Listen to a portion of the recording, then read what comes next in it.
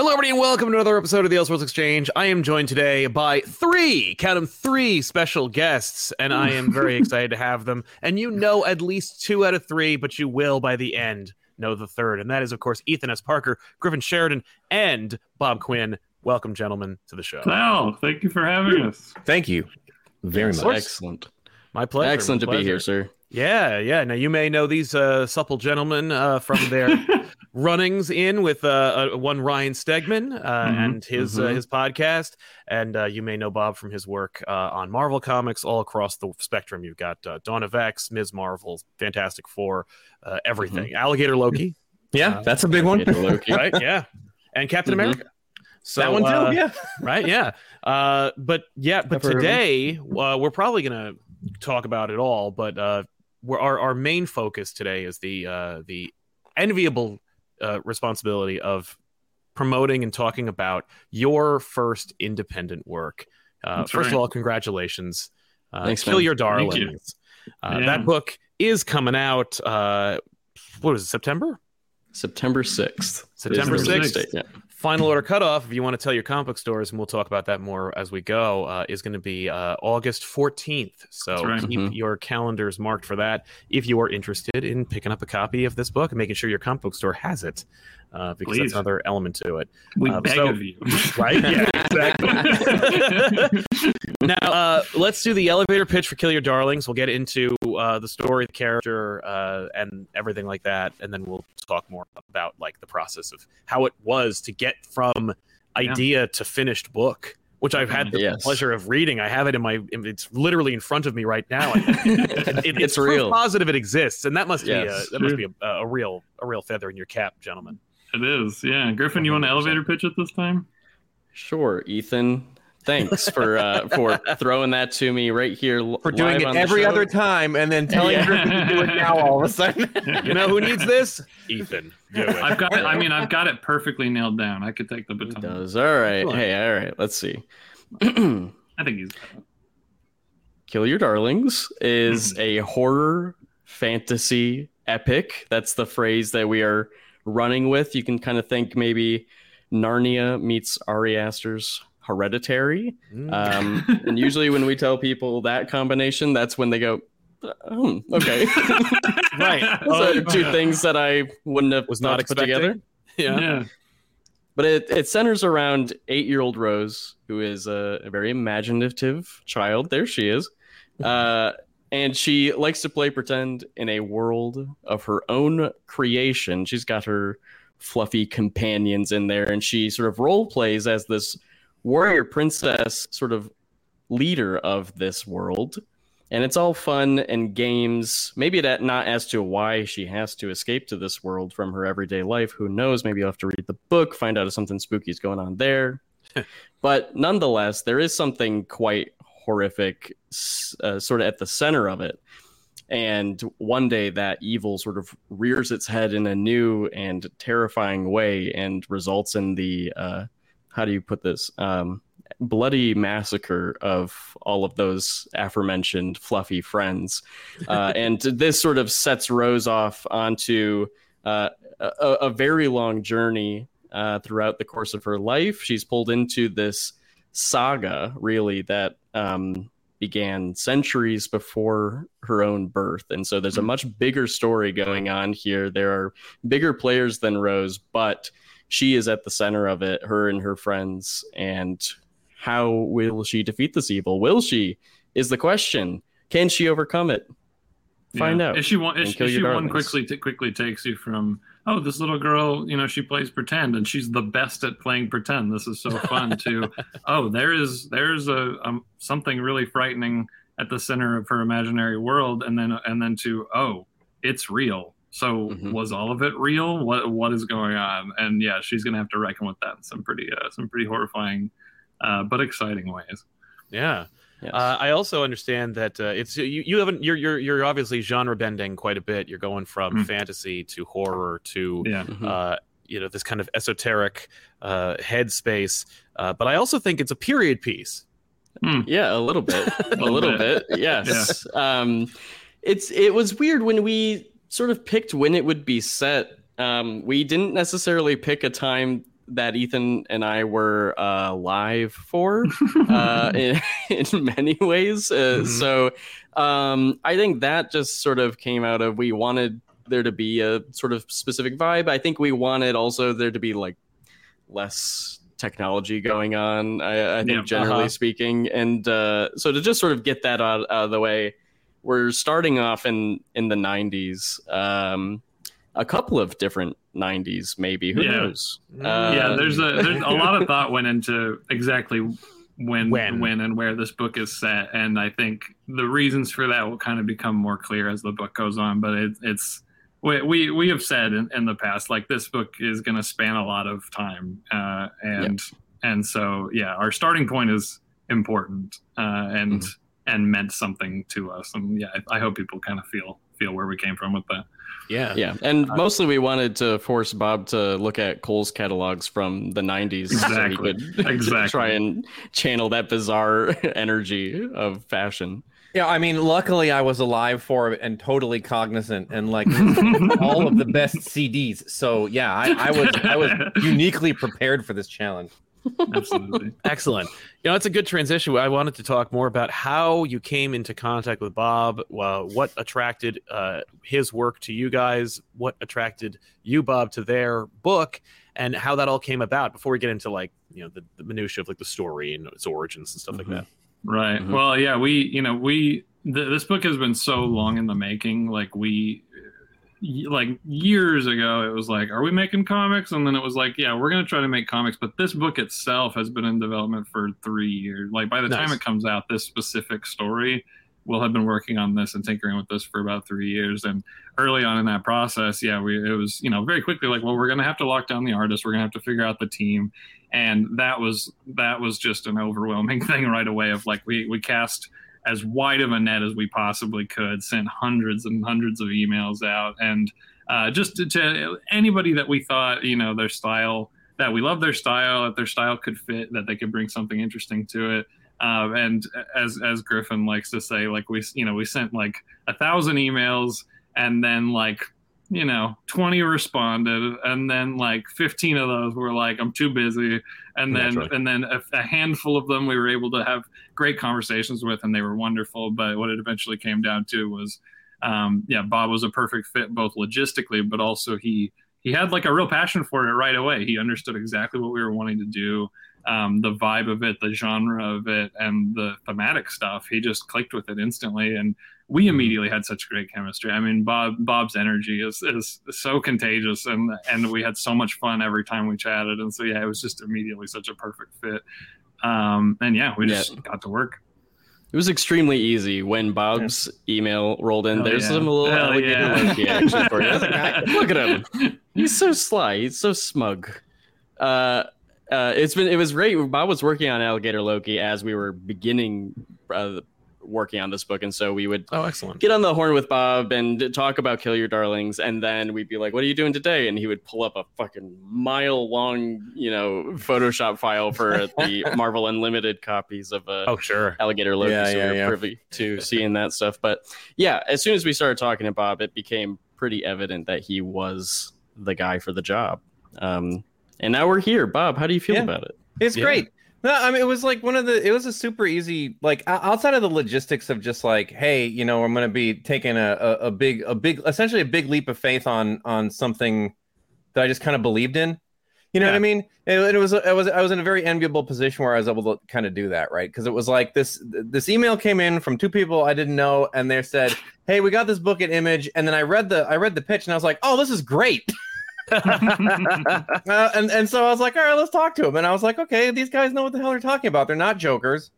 And the pitch is great. And like all that, and then like the scripts were good too. On top of that, which I like, that was the big thing, because I was sitting there, I was like, I'll do it. And I was like, man, I hope they can write. Yeah, I hope they can actually write. And I was like, oh yeah, no, these guys are good.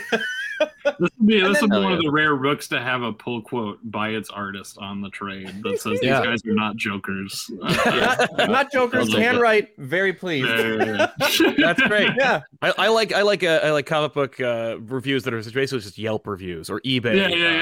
Yeah. Feedback. 5 stars. Good writers. Would read again. Yeah. Would read again. Would work draw again. Yeah, exactly.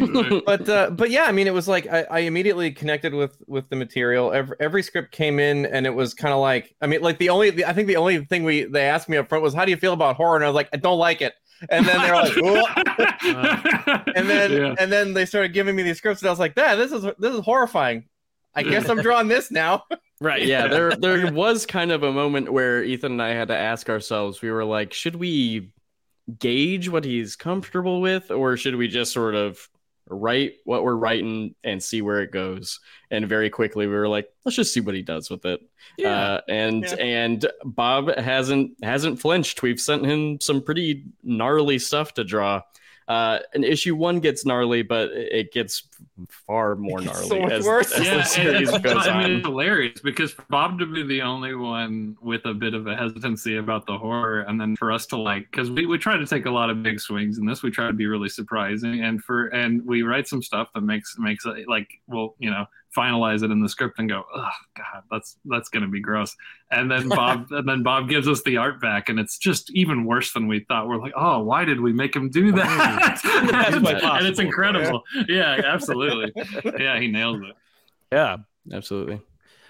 So Bob, do you find yourself wanting to and drawn into the storytelling process while this whole book is coming together, where you're like, you know what, I kind of have some opinions about where this is heading, and maybe I can, you know, throw my 2 cents into the ring? We had some, like, really early on, we kind of had some conversations just sort of about the overall direction, and I'd ask some questions, and like I'd send a couple of thoughts their way, but like usually what would end up happening is just like, yeah, we're already on that. So like the thing that was so nice about it was that like at literally every turn I'd be like, well, what about this thing? And they're already thinking about it. So I was like, oh, okay, great.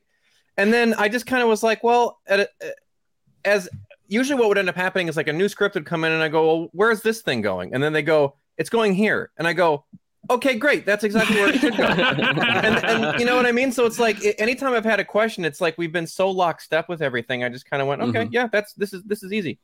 That could have been terrifying. Like, sure. We're so thankful that we've had so much time that now the book is like on draft 20 essentially, and so like thankfully we had our time to like work all the way to the end of this and come back and keep starting over, so that whenever there is a question of like what is this, it's like, we're like, oh well, actually glad you asked. Well, that's the other thing too, though, because like when you get a file that comes into your inbox and it says 9th draft, and like all of a sudden you're like, well guys, I have a couple of thoughts about this. It's like what an absolute jerk you'd have to be to just be like, well, I know what's going to be right for this, because I have been sitting here at my desk, not in every conversation you guys have been having for the last 3 years. Like, come on, dude. You know? Right. No, it's been so great that we've been on the same wavelength about so much of the book. I think that was also when Ethan and I knew that Bob was the right fit, was just when everything has clicked. I like, we've said it a couple times on some shows here that we just recently had our first big disagreement about quite literally a single image, and even so we got on, we talked it out, and it was a phenomenal collaborative moment, and but everything else has just been, there have been so many times that Bob has turned in pages and I've gone, yeah, that's exactly how I saw it in my head. That's incredible. The way that he just like pulled it right out. And then equally so, there have been moments where Bob has done something differently, because of course Ethan and I have festered on the book for years, like we're saying, and so some visuals are very locked into our heads, and maybe it's not even the same thing. We have 2 different brains, turns out. But then Bob will take it in a completely different direction, and I'm like, that's pretty good. That's a totally different thing, and that's equally awesome. So it's been fantastic. Now, Griffin, you really hit on something when you called it a collaboration, because that is one of the most important distinctions to have when you are working on a comic book, whether it's for Marvel or it's your own independent work. It is a true collaboration. It's not just like, okay, here's the script, I hope you make it happen. And I think it's really important to like really dial into what your collaborator is doing and make it into a comfortable collaborative experience that like makes everyone feel like they're being heard and sharing those their strengths with this work. It always elevates the work, makes it the best. Yeah, and I mean, especially like because we haven't done this, and Bob is so experienced, and so like we've never lost sight of the fact that just we're immensely lucky to be doing this book with him and the way and under the circumstances that we are, and so yeah, it's like we come into it always just like, okay, well, if Bob's got thoughts, like let's hash that out. Let's talk about it, because of course, like, yeah, Bob knows what he's talking about. Like, and so yeah, definitely, it's just been like essentially, especially because we're at Image where we don't have editors like giving us their opinions and stuff, and so it really is just like this team effort of it feels like everybody's got their eyes on the thing. We're all trying to make the best thing possible. Yeah, it's honestly been a dream. Yeah. Well, take us back 3 years. Show us where this whole idea came from. Sure. and where it started. Like, what were some of the influences that made you go, I think we should do this. I think this is the thing we should do. Because clearly, at least out of the three of you, two of you have been longtime collaborators yourselves, not necessarily on published works, but on your own endeavors. You guys have worked together. You guys are friends. You know what you're doing. And but what made you think, okay, we should tell this story together? This should be our story. Yeah, I mean, Griffin and I, we've been, I mean, what has it been, 10 years now since we like first became friends over the internet, just by me emailing him, asking him if I could be on his podcast. Through comics. When we were teenagers, wanting to just be on a comic podcast together because it was cool to talk to other teenagers who liked comics on the internet, and just never stopped calling each other. And like we're best friends, but we've only met in person 4 times, or 5 times, and so but we talk every single day. Like it's this really intense collaborative relationship where we've just always wanted to make stuff, and what we've been capable of has usually been podcasts, so we've done silly little like narrative audio things, and that it's been that way for a long time. Then one day Ryan Stegman asks us to help him make a podcast, and when that happens, and we start talking to all these people and make friends with people like Donny Cates and stuff, we're just like, man, I mean, our biggest passion is comic books, it's storytelling, and so we instantly are like, can we do this together? Can we can we transition into being storytellers on this much larger scale and make something that would be like I said, like a dream for us. And so, yeah, like as soon as we started getting into the comic book space and being in and around the industry, we had all these discussions about like, well, what would we make? I mean, like, we've both worked on things for a very long time, but we had never co-written. We'd certainly never created a comic book. And this book started from just the germ of an idea, just at the height of pandemic times, when we were both doing frontline work, and we're both in a really, really, really dark mental space. I was working at a grocery store at the time, and like the initial visuals popped into my head of stuff people have seen in the preview pages of some spooky crayon drawings, some hands coming out of a cave, and all of that. And I called Griffin up and told him about that. And I was like, what is this? What is this thing that is in my head? Is this a book? Because at that point, we had tried to get an ash can together for a con, and it just kind of fell apart and we weren't feeling it. But this felt like something. And as soon as we started talking about it, we both just like had so much input towards it as far as the themes, what's going on here, what's happening with this kid, why, what, and yeah, it just fleshed out and became meatier and meatier and meatier as it went on. And this book has come to mean so many things to us because we love horror, and that was kind of our instant kind of gravitation. And the fantasy element just came out of that childhood, imagination that we're exploring with our main character. And those things collide so beautifully, like the really fucked up, like weird terror that is in these cosmic kind of Lovecraftian stories just colliding with your childhood wonder, your childhood fantasy. Like that's like peanut butter and jelly. Oh yeah. And as we're working on that and we're going from the scariest to the most fun things we can imagine, the book starts to also kind of become about us making a thing for the first time. And so it's got a lot of layers to it, and I think and we've had to learn how to write together. And yeah, but once Bob came in, that was when the magic like really started and everything started to really catch on.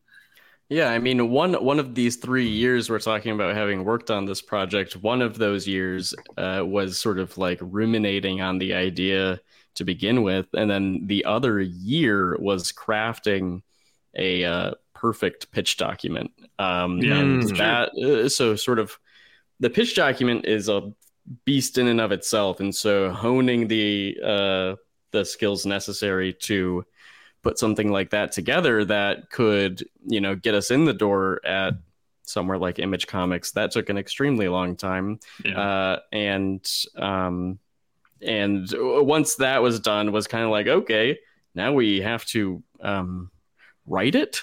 Right, yeah, because pitching is an art form unto itself, and it's very daunting. It's not fun. Yeah, and then you got to make the thing. Yeah, and when we, Bob said yes, and then there was the moment where Ethan and I were like, fuck, okay, all right, let's start writing it. And yeah, the whole thing changed again when pages started coming in, and Bob's input was getting in there, and now it has sort of, even though we've written the entire thing, it is a finite story. Okay. We've written the entire thing a couple of times, and now that we are with Bob and in step with Bob, now it's once again down to like, okay, we do an issue, we hand it off, Bob does it, and then as he's doing it, we're watching what he's doing over there, and then still working on the next issue while also keeping one eye on what the one before it will now look like, and we're like, okay, all right, and then as we're doing that, we're like, shit. Bob, you got to change this one little thing because now we're thinking about the next issue and how that has to like. So it's been. God, and when you throw promotion and everything in there too, you're like playing 4D chess trying to make this thing happen. It's crazy. Yeah, but it's been a really unique experience, and even though we've had so much time, there is sort of still like that. Okay, we're on our feet and we're moving around. It's not like we wrote it and it's done and that's it. Similarly to process. How we've heard it works over in corporate comics and the big two and stuff, is that it's like constantly like moving and you have no time to work on anything. That's not exactly how it's, but we've had plenty of time to work on it, but it has been sort of on that energy, that timetable almost. How long would you say it took from idea to pitch deck for you guys? That's tough. I think a year, honestly. Okay. Or like, we're looking at the timeline being 3 years from like from like grocery store to like release date. Yeah. I think when Ethan had the idea, like we had some conversations, but we immediately started forming the pitch document. So there was always a document that was being worked on. Was that like a shared Google Doc, or was that just like emails? Oh yeah. Okay. The Google Suite has been there for us. This whole ride. It's had our back podcasting, and now it's got our backs in writing. Well, now we're in Dropbox for pages, which I have my own feelings about, but whatever. Well, you got to pay for it because it's going to be like those pages. If you're doing huge. files, they're it's huge. going to be massive pages. Yeah. So the only reason that you have thoughts about Dropbox is because you constantly destroy the file structure by just clicking on things. Apparently, that's the whole thing. There have been a couple of times recently where, when Bob sends pages through, I like to look at them on my iPad because it'll be more sort of representative of how it'll feel. And when you're just clicking around in the Dropbox app, apparently it's just super fucking easy to just like sort of click and drag it into God knows where. And so there was a point where someone, you or our letter designer John J. Hill, was like, "Where the fuck is this page?" And we're just like, "It was there." I feel the same way about Dropbox that I felt about Audacity during the years of podcasting stuff, where I'm like, this feels like it's a million years old, and for some reason it's an industry standard. So hopefully Dropbox, like Audacity, will be revealed to be Russian spyware, and we'll drop it. All right, this isn't Dropbox talk. Yes, there was for a moment. Welcome to Dropbox talk. You're on, caller.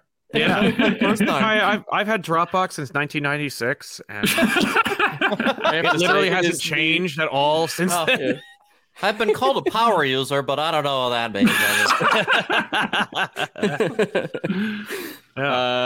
Yes, there was always a document that was being worked on. We did have to. We commissioned art specifically for the pitch prior to Bob's coming on board, and so we got to work with an artist sort of early days in that, and they did a wonderful job, but it just wasn't going to work out. I'll talk about that. That's fair. Well, the book had a different title too. Like there's a version of this book that is that shares DNA, but is so different, and it feels like it's been this living thing that keeps growing and changing. Yeah. Definitely. Yeah. From the pitch to the version that sort of is born when Bob comes on board, it all just changed. It's kind of been crazy, which means, as sort of tough it's been sometimes to have the 3 years working on the same thing, which is like, what are we working on, a fucking blockbuster? Or are we, I was going to say a Marvel movie, but it kind of feels like those things are like 18 months in and out these days. But we've gone creatively stir crazy on it a couple of times. But we've been so fortunate, so lucky to have this much time to hone it, because we've mentioned Donnie Cates. Donnie has been, he was very instrumental at the beginning of this process in terms of like helping us just even wrap our minds around storytelling in comics specifically. Yeah. And he helped us hone, the pitch document, because he's a master of that sort of thing, obviously. And his words of advice that sort of ring true all the way into today is like, when we were talking about who we would like to pitch the book to, he was like, "You want to take it to Image?" And we were like, "Of course we want to take it to Image." And he was like, "Are you sure?" Because because Image is the biggest stage that you can walk out on and share this sort of thing. So it's not like the easiest thing in the world to get invited to do a book with Image, of course, but it's far easier to not be invited back if the book sucks. So you have to show up, and then at that moment, the call goes silent for a second. we both gained some knots in our back. We're so tense. But that has only, over the course of making the book, has just pushed us even further into like, all right, let's fucking do this. Every single crazy idea is on the page, and then it really has become like a driving force for us. It's like, okay, well, the ideas that we have that make our stomachs lurch, that make us tense up, that we're like, oh, I don't know, that it's very possible that will be the direction to go, because it's like you get a reaction. You get a reaction. Yeah, the enemy is boring people, and so always following that gut feeling of like, all right, that's fucked up, or that's weird, or that's like really silly or very scary, or like there's like anytime we feel those things in ourselves, it's like, man, let's see if Bob feels it, and because if we all feel it, then hopefully the audience will too. I noticed in the credits that Bob is credited for art.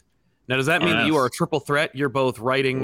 Sorry, you're both drawing, inking, and coloring this book? That is correct. Yes. Is that your preferred method, or do you is this kind of like something that it's stretching some different muscles for you? It's my preferred method of doing this. I've been begging Marvel for years and years and years. I was like, please let me color my own book, please. Okay. Please. And they'd be like, and then I was like, well, this sucks. And then these guys are like, hey, we're gonna do this book, and I was like, cool. And then like I was like, so how would you guys feel if like I colored it? Would that be okay? And they were like, yeah. And I was like, okay, great. Easy, done, no problem. and of course we're both like, oh, thank God. Oh, now we don't have to find another guy for a colorist. Yeah. But also, I think there was maybe a test that you did. I don't know if it was like quite as like immediate of you're gonna color, or there was at least a moment where Bob sent through a super simple image of young Rose as she is in issue 1. And the the mood and the color, like his coloring, especially like his use of light and the combination of, he had some really bright colors in there and some really neutral colors.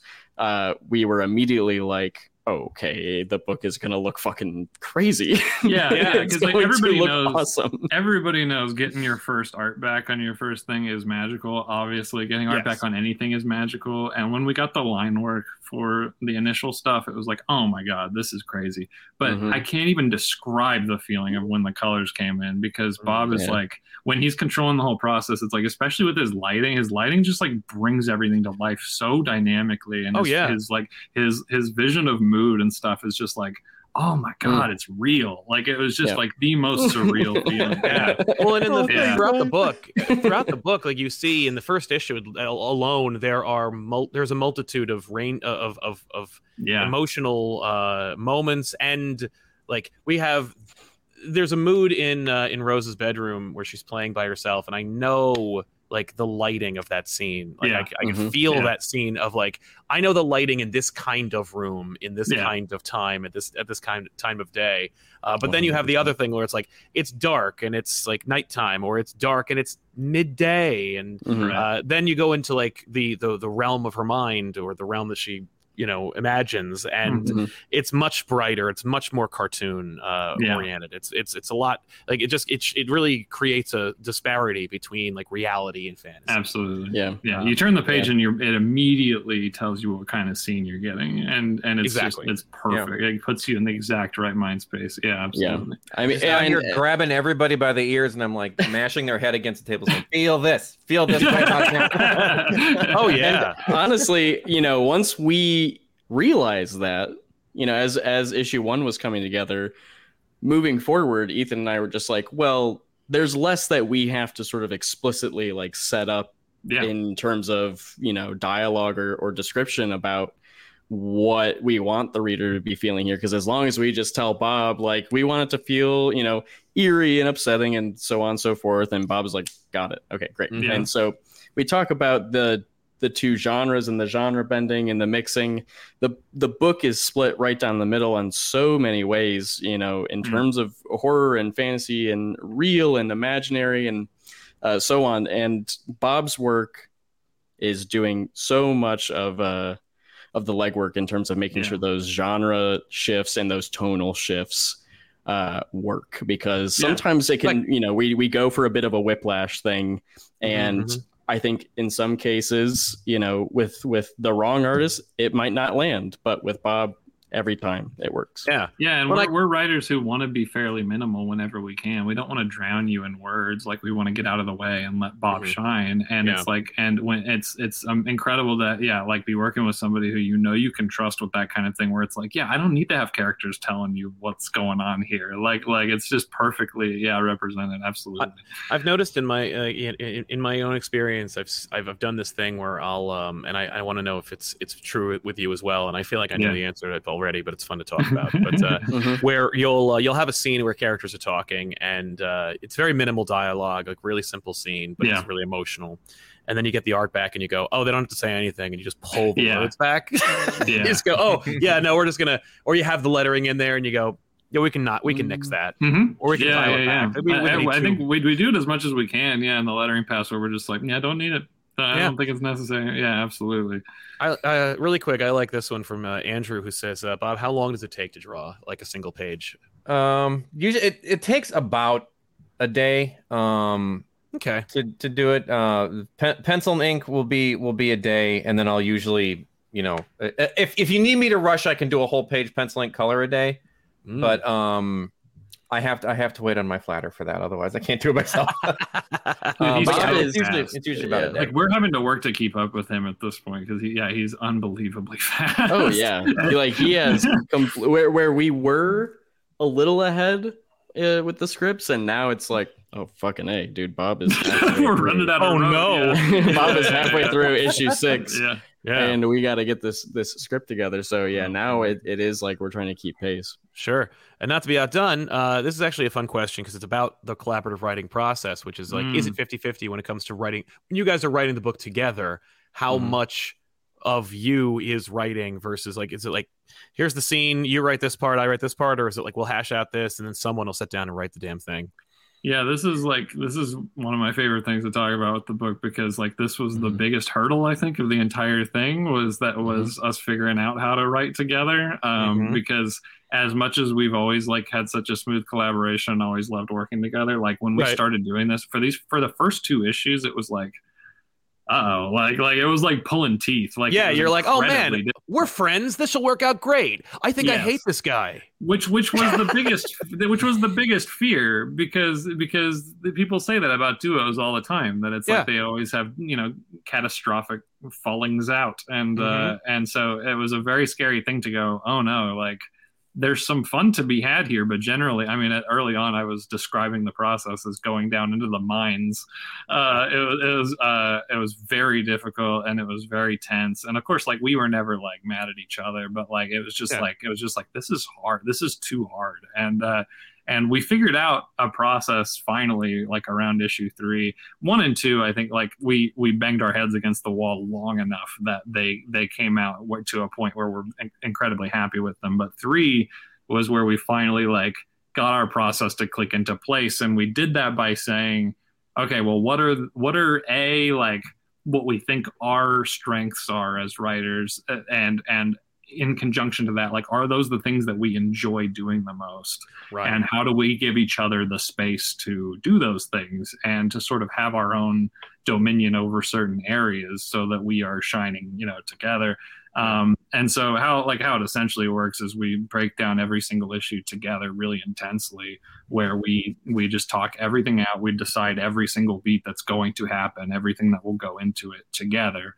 But Griffin is more in charge of the visuals of the book, and so he goes in and he makes sure that the book is laid out in terms of specifically what we're seeing in the panels, like what our like angles are, what are like, you know, how the drama's presented. And I am more on the side of the dialogue stuff, the character stuff, the individual like moments.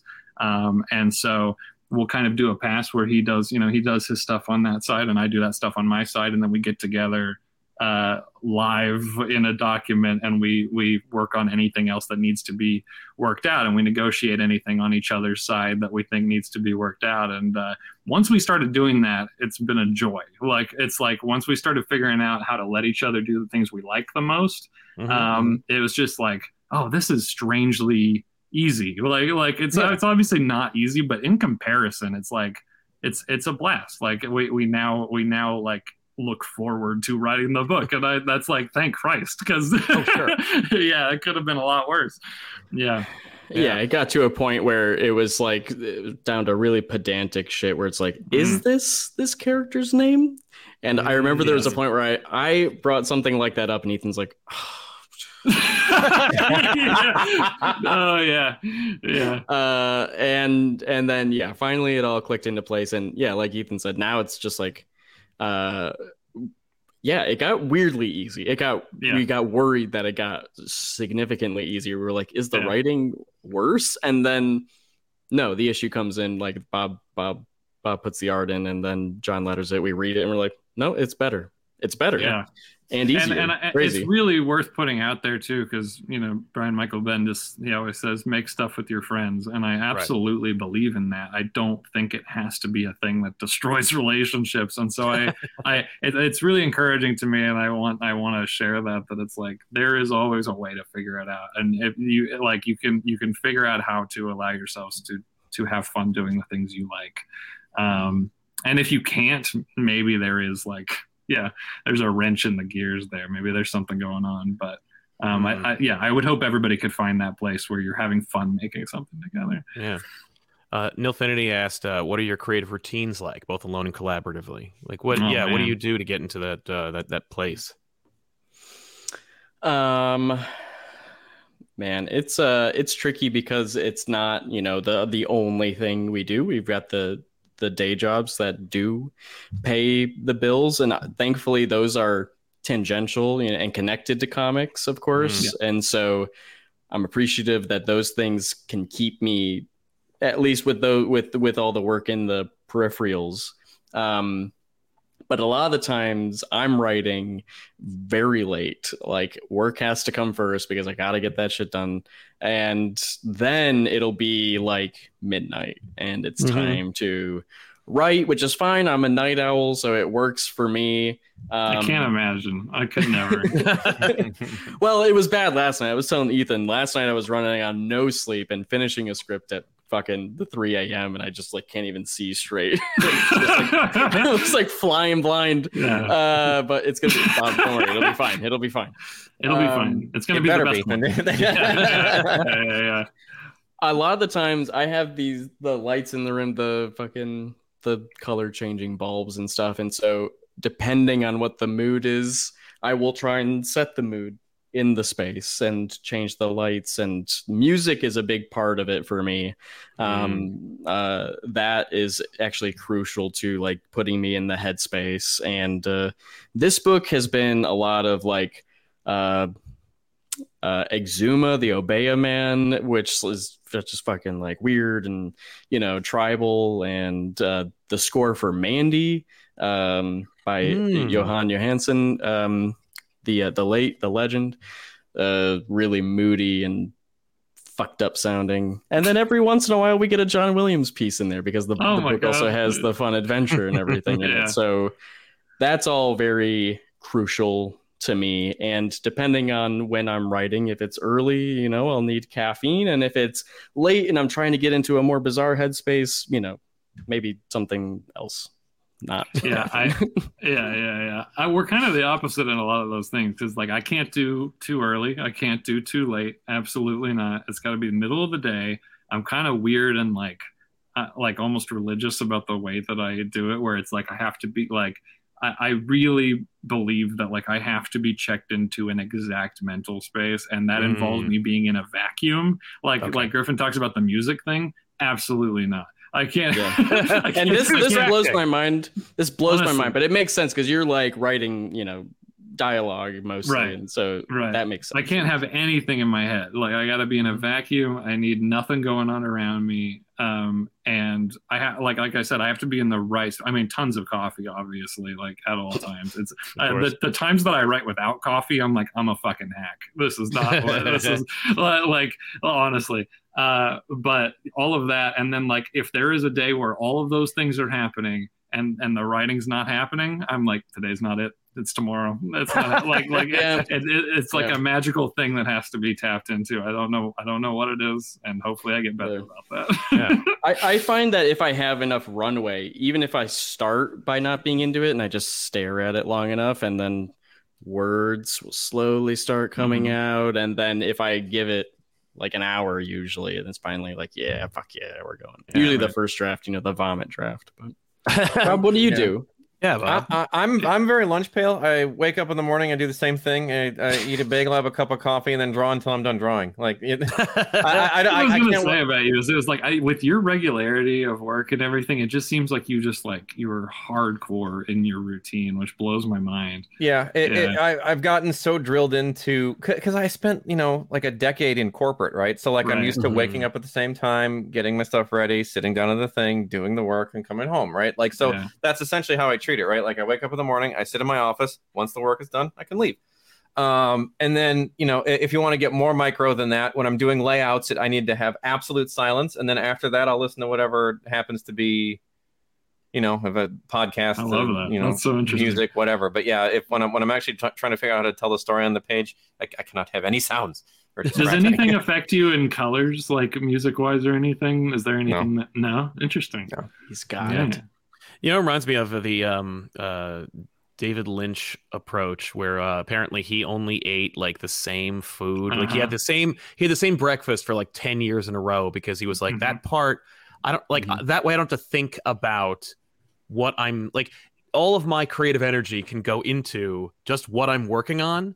So it's just like he went to the same diner, the same food, the same every time. So he could just walk in, the food that he needs to eat in order to live went into his body while he planned the next thing. And it's like I'm a big believer in that. Like I think because like all of the ideas I think are my best ideas. Any pitch that we're working on that's come from something I've thought of has been when I was doing a menial task. Like it's like your brain escapes from whatever humdrum shit you got going on. Yeah, it's not definitely the focus.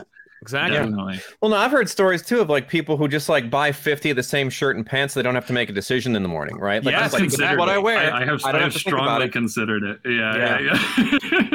Yeah. I have seen my closet evolve into that over the past the past decade. Has definitely become that, where like I open it and my parents are always like, you used to dress like so nicely in high school, and now I like open my closet and it's like black shirts, black pants, or white shirts. The last couple months I'm switching between 2 shirts. I'm like, I don't. That's incredible, it man. Doesn't matter. You are raw dog in reality. I am. Banksy wants to know. He said, "Bob, you got really got. How did you get started into drawing art when you decided to pursue it professionally? Like, what made you go from drawing to drawing professionally?"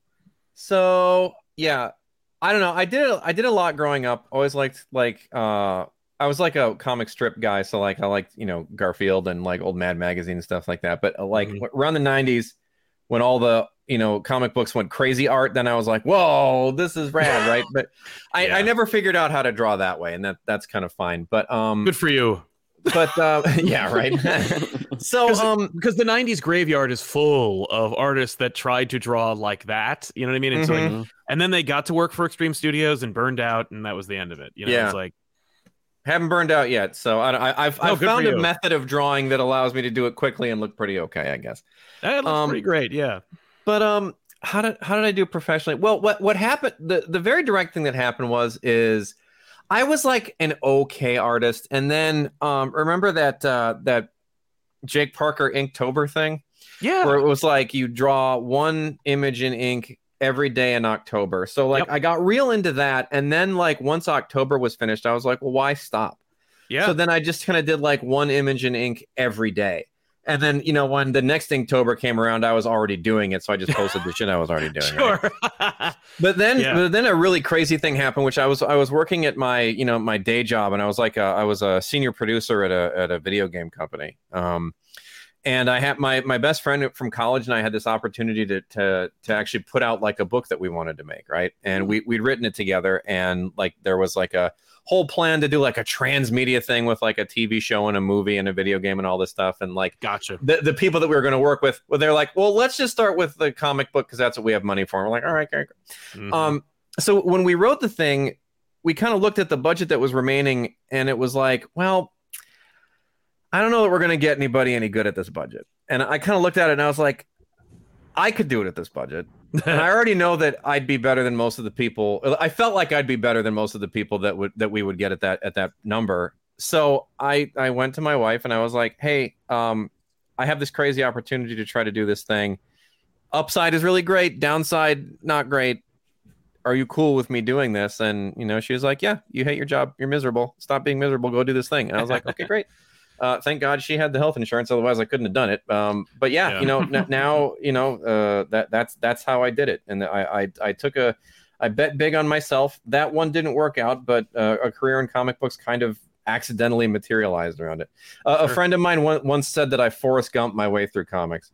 I kind of like meet people, and like I talked to him, and the next thing I had 15 Dr. Peppers and I met the president. You know what I mean? It's like, that's literally what happened. It's like, well, one day Joe Quesada wants to know if their editors know you. And then you go, no, they don't. And he goes, well, here's who you email. Right. Like, all right. That's literally, I've just been lucky the entire way through my career. And, this is no exception. These guys were like, hey, we want to do this thing. And I was like, yeah, absolutely. I can't wait to try to draw this. That's fabulous. Luck all the way around this team. Yeah. I know back in the day when I was trying to develop indie comics myself, there were a lot of different avenues for connecting writers with artists. And I assume, based on the fact that was a long time ago, that the method through which people connect and try and find collaborators today has changed significantly. And I'd love to know, like, what was the process for finding ultimately Bob? And Bob, what is the process when you are looking for like a new project? Do you just put out feelers? Like, is it you're in a position where you can just say, like, to an editor or to a friend or to a collaborator or a partner that you work with over time, hey, I'm looking for work, let me know, let them know, put out the call? Or do you is it through Instagram? It used to be through. So I'll let you guys talk about your thing, and I can talk about my thing. They're pretty different, I think. I mean, it continues to change because it's I think our primary source for outreach was Twitter. RIP. Yes. So it's even during the course of this project, it's changing, and because the kind of starting point was okay, well, I follow everyone in comics that I like their work on Twitter or Instagram or whatever. Yeah. And it's whenever people are doing those hi, I'm an artist. It's artist, whatever, share your work day or whatever. And it's I follow all the ones that I like. So it's just building this database of all these people whose work that I like. And so that was kind of the starting point of just going through our following list and being who's literally everyone whose work we admire. And of course, Bob was in there. I mean, Bob, not the least of which, we were so thrilled by his work on Donnie's Thor, on the issue with Frog Thor, and so we just had all these people that we really admire and reaching out to them, and then trying to widen the search beyond that as well, of just going through people's websites and other different social pools with comic stuff in them, and just blasting emails to literally everybody, DMs to people whose emails we couldn't find. I mean, that's how we've done it now. I imagine it's going to have to change even more. It's so weird. It's all right. It's not you can't go on Threads. No, exactly. It's is the next artist search going to be for Blue Sky? What are we doing? I don't know. Yeah, it's so weird. Yeah. His name is Throg, Ethan. Wow. Oh boy. I always called him Frog Thor myself, but I didn't mean any disrespect. Yeah, I always thought Throg was. I always thought that Throg was a derisive term. People were like, "Oh, I love Throg." It does seem like mockery. Mm-hmm. Yeah. Yeah. Yes, there was a lot of poring over social media, which is grueling, and because I don't like being in that space, it's terrible, and it's only gotten worse. Totally. But it's terrible, and it's also hard to cold call people of sending emails of just hi, you have no idea who I am. You have no idea what this thing I'm working on is. You want to talk about it? And so literally anybody who responds is an angel and a wonderful person. But that kind of brings you half the way, though, because you know that they're probably worth talking to. So absolutely. Yeah. I'm also a habitual risk taker. I'm constantly I don't know, fuck it, and then I just kind of do things.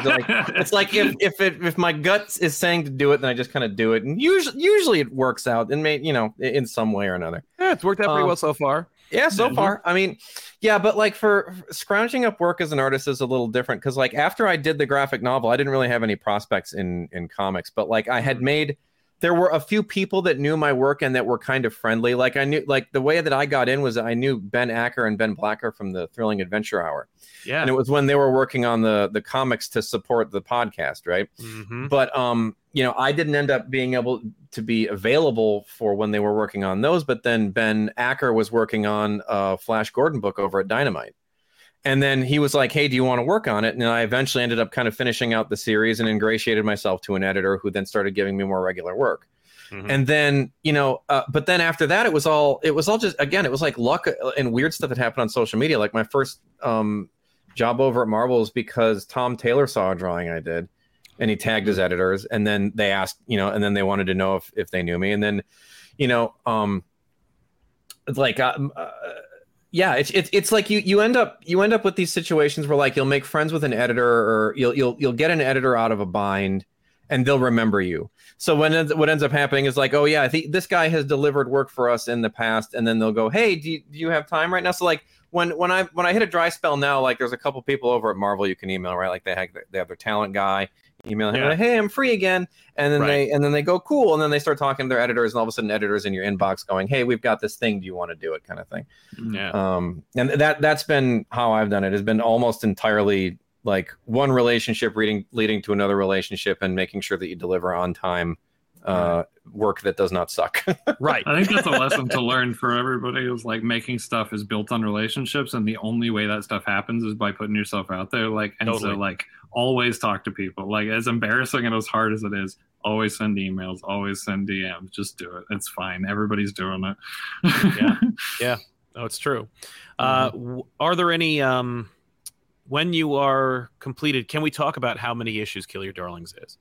We can say there's an ending we have a plan. There is an ending. It's a finite story. We have an ending that we've always been planning, so people will not jump on and then be left in the lurch. And there will be the perfect amount of Kill Your Darlings. Yeah, that is something that I've wanted people to know, kind of going into this, is that for whatever reason, sometimes it's a creative team. I don't want to say dropping the ball, because there's a plethora of things that can affect you. A lot of making factors. stuff. Yeah. Yes. So, but sometimes it's on the creative team. Sometimes it's on things like paper shortage, shipping issues. That means global pandemics. Sure. Global pandemics. It's not coming out regularly, but we're so ahead of the curve on in terms of having stuff ready.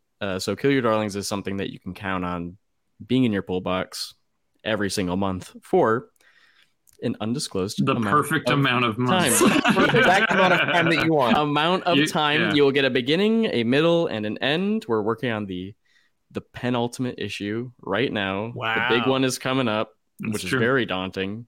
It's extremely daunting, but I think we're ready. We know what's going on in it. But yes, it will be a complete thing, and I think you'll really like it. You'll find out you're getting the last issue. You'll go, "Oh, how did they do it? That's perfect. That is the perfect amount. Exact amount I wanted." Yes. They read my mind. Excellent. Well, Kill Your Darlings is on sale in September, but you should probably, if you are interested in picking up this book, pre-order it.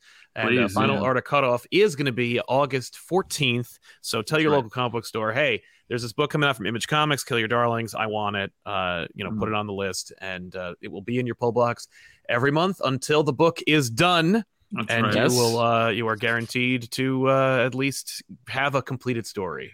That's right. We've been saying this a lot. The industry's built on a lot of weird things, and one of those is that pre-orders are so drastically. They're really important. Yeah, which is not something that they advertise. Yeah, it's weird. It's weird that they don't. It's very weird. So give the book a shot. We hope you really like it. We think you'll really like it. And if you want to support it, if you want us to be able to keep making cool stuff, and also just supporting the indie comic space in general, please get your pre-orders, and it's massively retailers. Helpful. We really appreciate it. Get into your comic shop, and we got two fantastic covers to pick from for every single issue. Wow! Bob does the main cover A for every single issue. Every single one is full wraparound. Wraparound colors. They're gorgeous. So when you get it, you open it up, you see the whole piece of art. That's been so fucking awesome to work on with Bob, and he's knocked it out of the park every single time. Absolutely. We've also got Mr. Ryan Stegman providing cover B for every single issue, so you can see a couple of those already online. Those are just Ryan reading the issue and just running with whatever idea stands out to him. That issue 1 cover that he did is already really iconic to me, and just it's in a similar vein to Bob's cover, but then issue 2 is wacky. Issue 2, he did this cool Frank Miller homage. You should go check it out. It won't make any sense to you. You'll be like, "What am I looking at?" But hey, read issue 1 and it might get you kind of excited. And we just found out. We just released the Walking Dead crossover cover. That's right. For issue 2, which was like when Image came into our inbox and was like, "Do you guys want to do a Walking Dead anniversary cover?" And we were like, yes. Yeah, I think we yes. Yeah. That's fucking crazy. And Bob painted it. Bob went all over. That's cool. Yeah, it's unbelievable. Yeah, be on the lookout for that one too. Justin got the mustache. Wrapping up with the final question: in 5 or 10 years, what would you say is the thing you're the most proud of from this experience? More than the book, more than having the book. Yeah, exactly. I was going to say, the book is out. For God's sake, it's done. That's and it's such a bizarre thing. We have a handful of completed PDFs, but they just don't have the same tactile sort of thing to it to make it feel real. I need to feel those so- nice image cardstock covers. I need it in my hands. Hell yeah. So Oh, absolutely. That I imagine will be the moment is when the big box of comps arrives and you pull it out for the first time. It's going to be pretty crazy. I think the thing that I'll look back on the most proudly, and the thing I'm currently most proudly of, is like we are already working on other stuff, and we have a lot of stuff we want to do. But with this book, I can truly say, like, I think we're really leaving it all on the floor, as the kids say, where it's like this book is saying everything that I want to say in a story at this moment in my life. It is exactly what I want to be making at this moment. And so I think that'll be something I'll look back on and be like, wow, that really encapsulated that time of my life. And I really put everything I could have into it. And I think we are all doing that. We're all firing on all cylinders as much as we can. Yeah. I was going to say the exact same thing. I was like, it really, there was nothing in this book I felt like I had to compromise on. Right. Which is an incredible feeling when you get to do it. Yeah. Absolutely. Mm-hmm. Ethan Parker, Griffin Sheridan, Bob Quinn, gentlemen, thank you for being here. Thanks for the book. Thanks. And Thank you for folks, having check us. it out. And we'll see you guys next time with another episode. I'm Sal. So long, everybody. Thank you. It's Thanks, doing Sal. the damn. Thanks, guys. Bye-bye.